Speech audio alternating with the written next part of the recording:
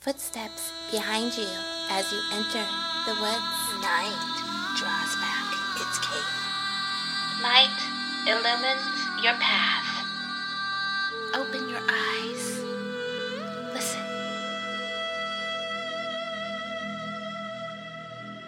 Welcome to Dark Softly Tales. Dark stories for dark hearts. I'm Mav Sky.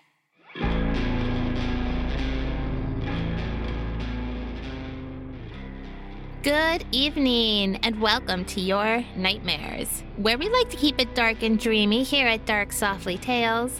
This is your host, Mav. Tonight, we will be continuing with part 4 of Algernon Blackwood's The Wendigo. What I find most, entrancing, enticing about this story is the way Blackwood describes nature as fierce, piercing, unscathingly beautiful. There is this emotion that he evokes that I have felt so many times when up in the mountains, especially as a teenager when I used to hike the foothills of Mount Rainier. There's this feeling of complete awe and wonder of that vastness around you. Your senses are completely submerged in it. And yet, it's so impersonal, lonely. It doesn't care if you're there. You're just this breath of warm air on a wintry day that disappears just as fast as it appeared. And that breath dissolves and becomes a part of the elements. And yet you being alive long enough to be a witness, just one time even, of that vast and wild beauty is enough. This is what Blackwood describes so well in his stories in general, but especially in The Wendigo. So when he introduces the supernatural presence of the Wendigo, it's kind of a startling that breaks the spell of beauty. It breaks up the natural laws and patterns of nature, and there's this feeling of dis-ease and unrest. Creating this dis-ease and unrest of emotion and showing this difference is pivotal in a horror story or a horror movie. The natural pattern has to be broken up, like throwing a rock at a mirror, and reality as you know it shatters. What do you do with that? Can reality ever be restored again? Can life ever go back to the way we knew it before reality was shattered? The answer is no. And yet, deep in our hearts, we all know that. But there's a part of ourselves, sometimes, that holds on to the old way of life, clutching to it. And the longer we hold on to it, refusing to let it go, the deeper the suffering. The deeper the suffering, the deeper the horror. Speaking of horror, I think it's time for a story. Don't you? Now, I want you to sit back and relax. Clear your mind. Take a deep breath. We will be in the forest tonight, and there are monsters in the forest. But don't worry, I got your hand. There's nothing to be afraid of. Is there?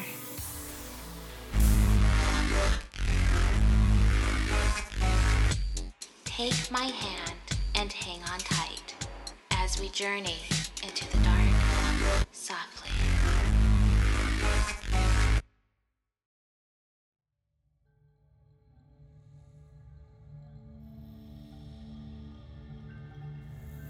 The Wendigo by Algernon Blackwood.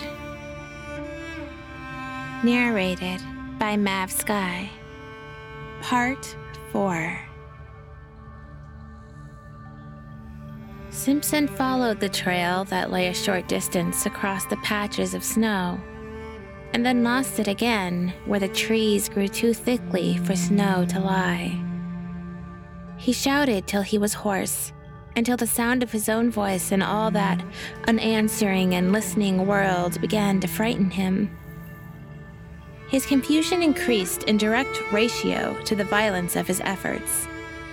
His distress became formidably acute, till at length his exertions defeated their own object, and from sheer exhaustion he headed back to the camp again. It remains a wonder that he ever found his way. It was with great difficulty, and only after numberless false clues, that he had at last saw the white tent between the trees, and so reached safety. Exhaustion then applied its own remedy, and Simpson grew calmer. He made the fire and breakfasted. Hot coffee and bacon put a little sense and judgment into him again. And he realized that he had been behaving like a boy. He now made another and more successful attempt to face the situation collectedly, and, a nature naturally plucky coming to his assistance, he decided that he must first make as thorough a search as possible. Feeling success in which he must find his way into the home camp as best as he could and bring help. And this is what he did. Taking food, matches, and rifle with him, and a small axe to blaze the trees against his return journey, he set forth. It was 8 o'clock when he started, the sun shining over the tops of the trees and a sky without clouds. Pinned to a stake by the fire, he left a note in case Defago returned while he was away. This time, according to a careful plan, he took a new direction, intending to make a wide sweep that must sooner or later cut into indications of the guide's trail. And before he had gone 1/4 of a mile, he came across the tracks of a large animal in the snow, and beside it, the light and smaller tracks of what were beyond question human feet, the feet of Defago. The relief he at once experienced was natural, though brief. For at first sight he saw in these tracks a simple explanation of the whole matter. These big marks had surely been left by a bull moose that, wind against it, had blundered upon the camp, and uttered its singular cry of warning and alarm the moment its mistake was apparent. Defago, in whom the hunting instinct was developed to the point of uncanny perfection, had scented the brute coming down the wind hours before. His excitement and disappearance were due, of course, to his... But then the impossible explanation at which he had grasped faded, as common sense showed him mercilessly that none of this was true.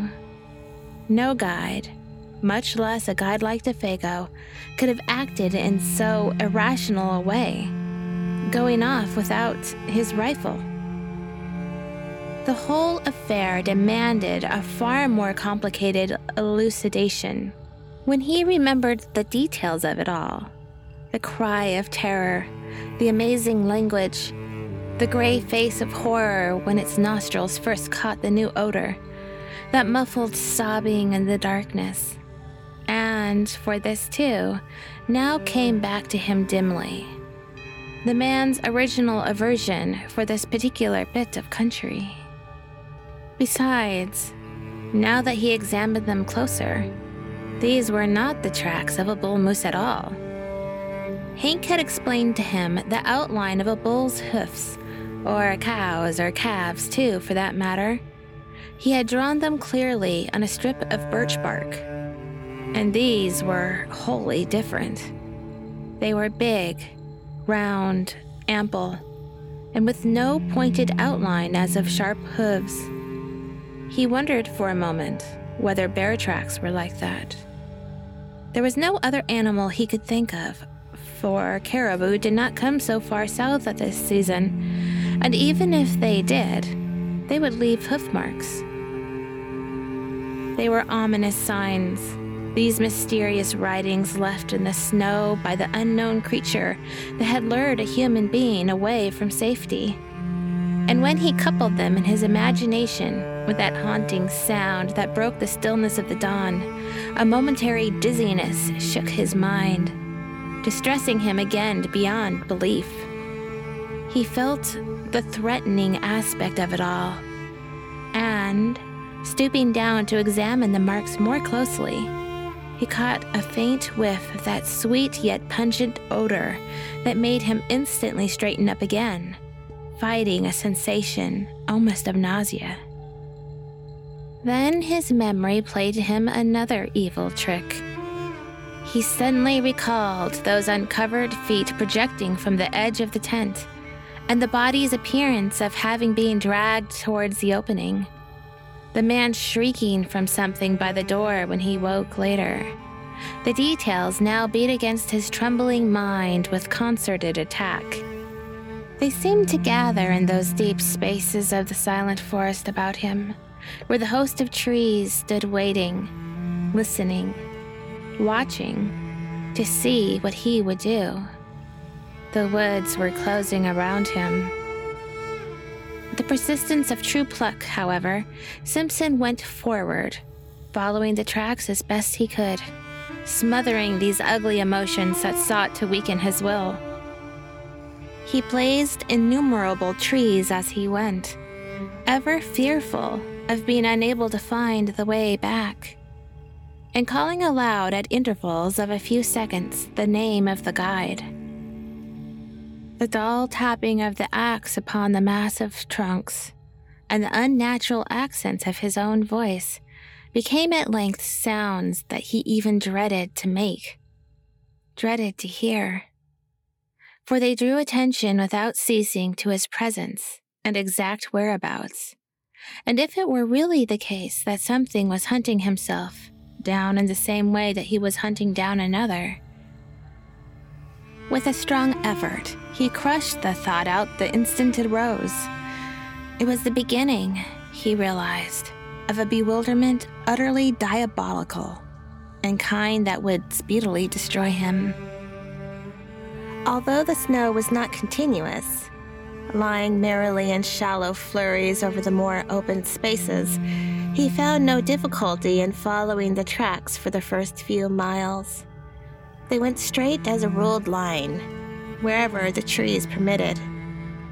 The stride soon began to increase in length, till it finally assumed proportions that seemed absolutely impossible for any ordinary animal to have made. Like huge flying leaps they became. One of these measured, and though he knew that stretch of 18 feet must be somehow wrong, he was at a complete loss to understand why he found no signs on the snow between the extreme points. But what perplexed him even more, making him feel his vision had gone utterly awry, was that Defago's stride increased in the same manner and finally covered the same incredible distances.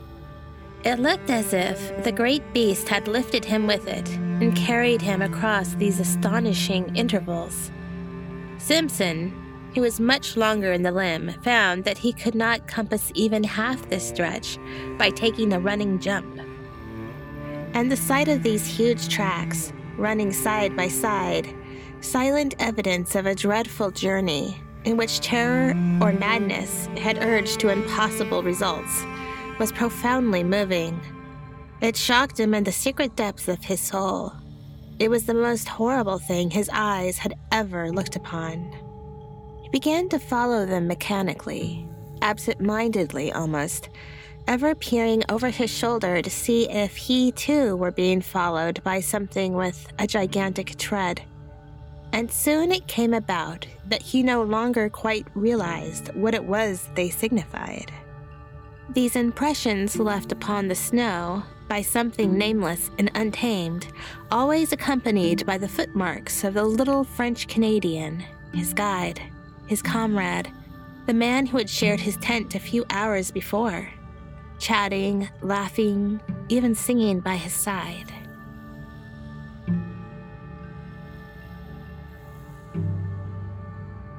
Chapter 5.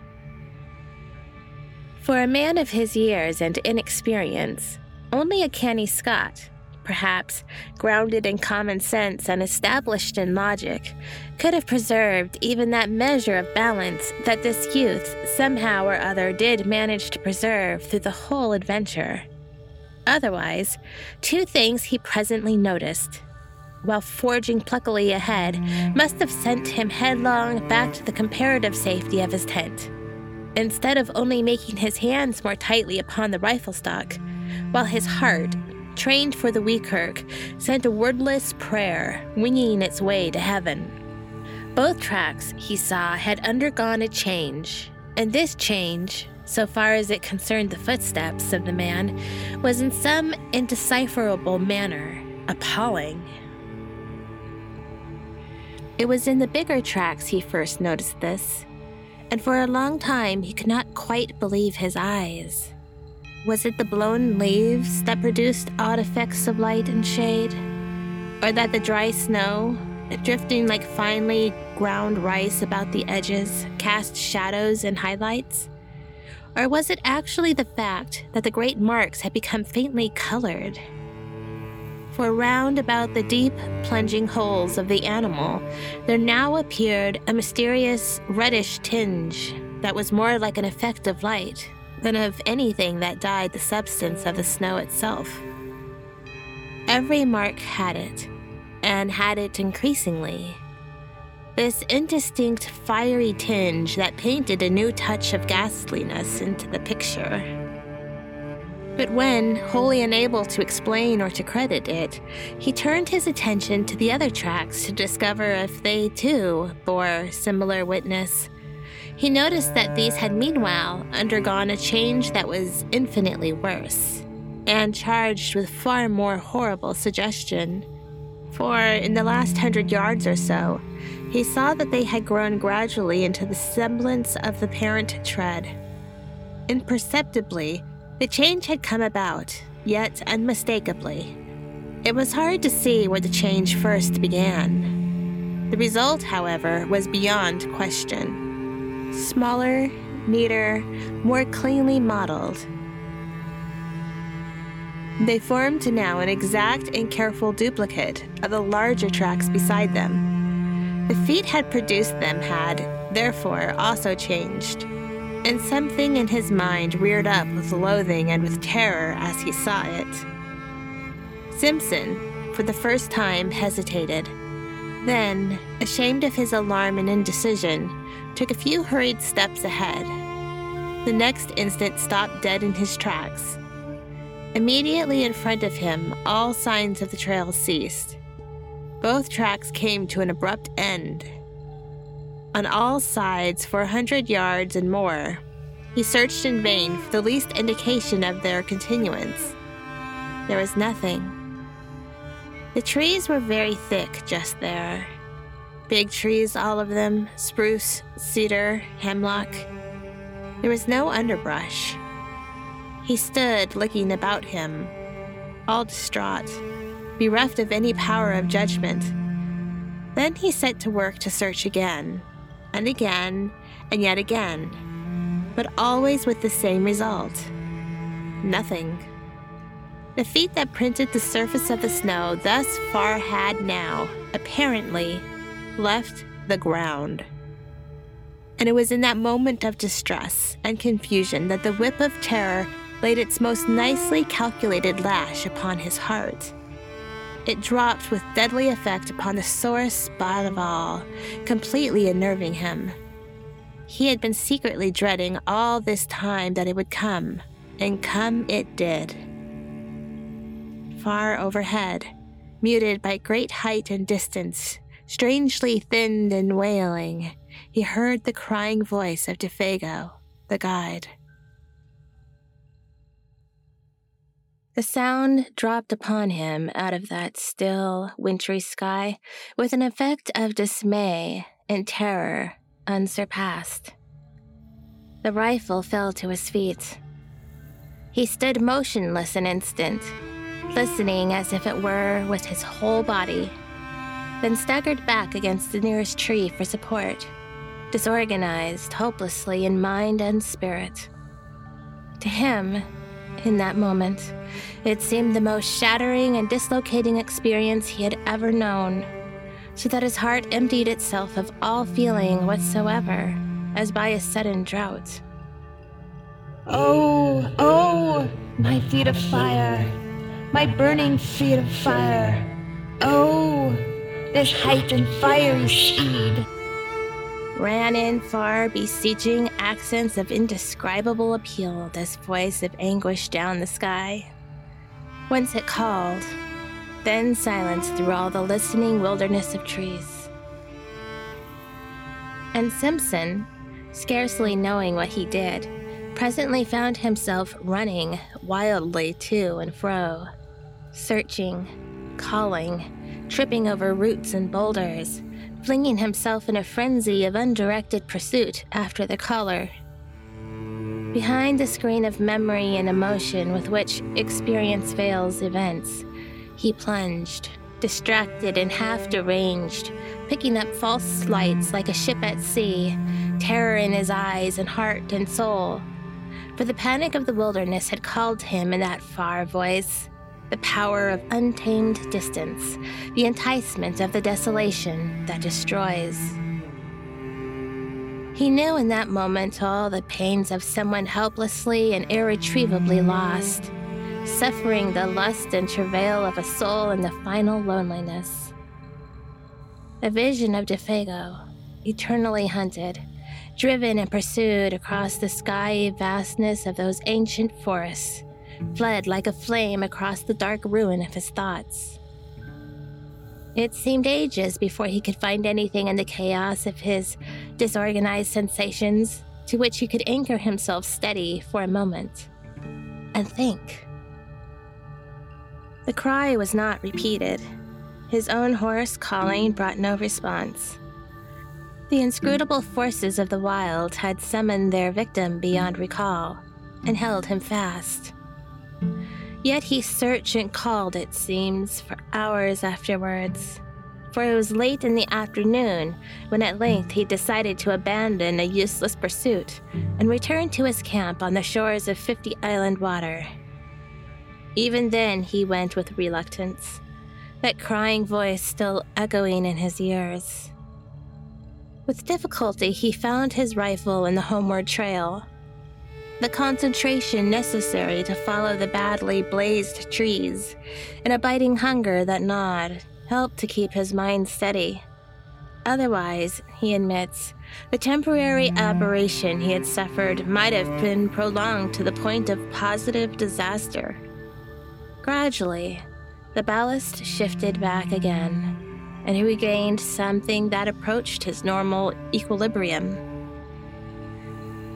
But for all that, the journey through the gathering dusk was miserably haunted.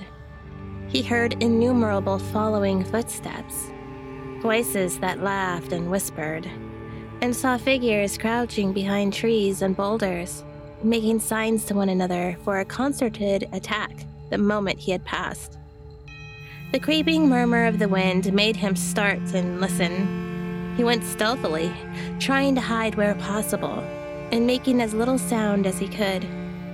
The shadows of the woods, hitherto protective or covering merrily, had now become menacing, challenging, and the pageantry in his frightened mind masked a host of possibilities that were all the more ominous for being obscure. A nameless doom lurked ill-concealed behind every detail of what had happened. It was really admirable how he emerged victor in the end. Men of riper powers and experience might have come through the ordeal with less success. He had himself tolerably well in hand, all things considered, and his plan of action proves it. Sleep being absolutely out of the question, and traveling an unknown trail in the darkness equally impractical, he sat up the whole of that night, rifle in hand, before a fire he never for a single moment allowed to die down. The severity of the haunted vigil marked his soul for life, but it was successfully accomplished, and with the very first signs of dawn, he set forth upon the long return journey to to the home camp to get help. As before, he left a written note to explain his absence and to indicate where he had left a plentiful cache of food and matches, though he had no expectation that any human hands would find them. How Simpson found his way alone by the lake and forest might well make a story in itself, for to hear him tell it is to know the passionate loneliness of a soul that a man can feel when the wilderness holds him in the hollow of its hand and laughs. It is also to admire his indomitable pluck. He claims no skill, declaring that he followed the almost invisible trail mechanically and without thinking. And this, doubtless, is the truth. He relied upon the guiding of his unconscious mind, which is instinct. Perhaps, too, some sense of orientation, known to animals and primitive men, may have helped as well. For through all that tangled region, he succeeded in reaching the exact spot where Defago had hidden the canoe nearly 3 days before with the remark, "Strike due west across the lake and to the sun to find the camp." There was not much sun left to guide him, but he used his compass to the best of his ability, embarking in the frail craft for the last 12 miles of his journey, with a sensation of immense relief that the forest was at last behind him. And, fortunately, the water was calm. He took his line across the center of the lake, instead of coasting round the shores for another 20 miles. Fortunately, too, the other hunters were back. The light of their fires furnished a steering point without which he might have searched all night long for the actual position of the camp. It was close upon midnight, all the same, when his canoe grated on the sandy cove, and Hank, Punk, and his uncle, disturbed in their sleep by his cries, ran quickly down and helped a very exhausted and broken specimen of Scotch humanity over the rocks toward a dying fire.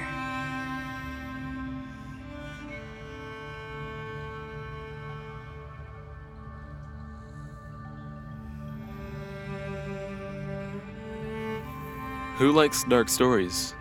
People who have experienced a touch of the dark side. People who are a little wiser to the world. People who like their bones chilled and their spines tingled. People like you and me. It's hard to find a story these days that write on the dark side with a touch of whimsy, humor, and heart. Mavsky spreads her dark wings and solves this problem for you.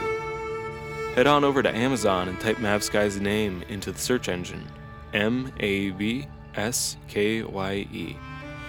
At Amazon, you'll find her Tales to Chill Your Bones series, Girl Clown Hatchet series, Supergirl series, her cult classic novel, Wanted Single Rose, and, of course, her brand new release, Cold Hangs the Midnight. Choose your dark flavor and head on over to Amazon today.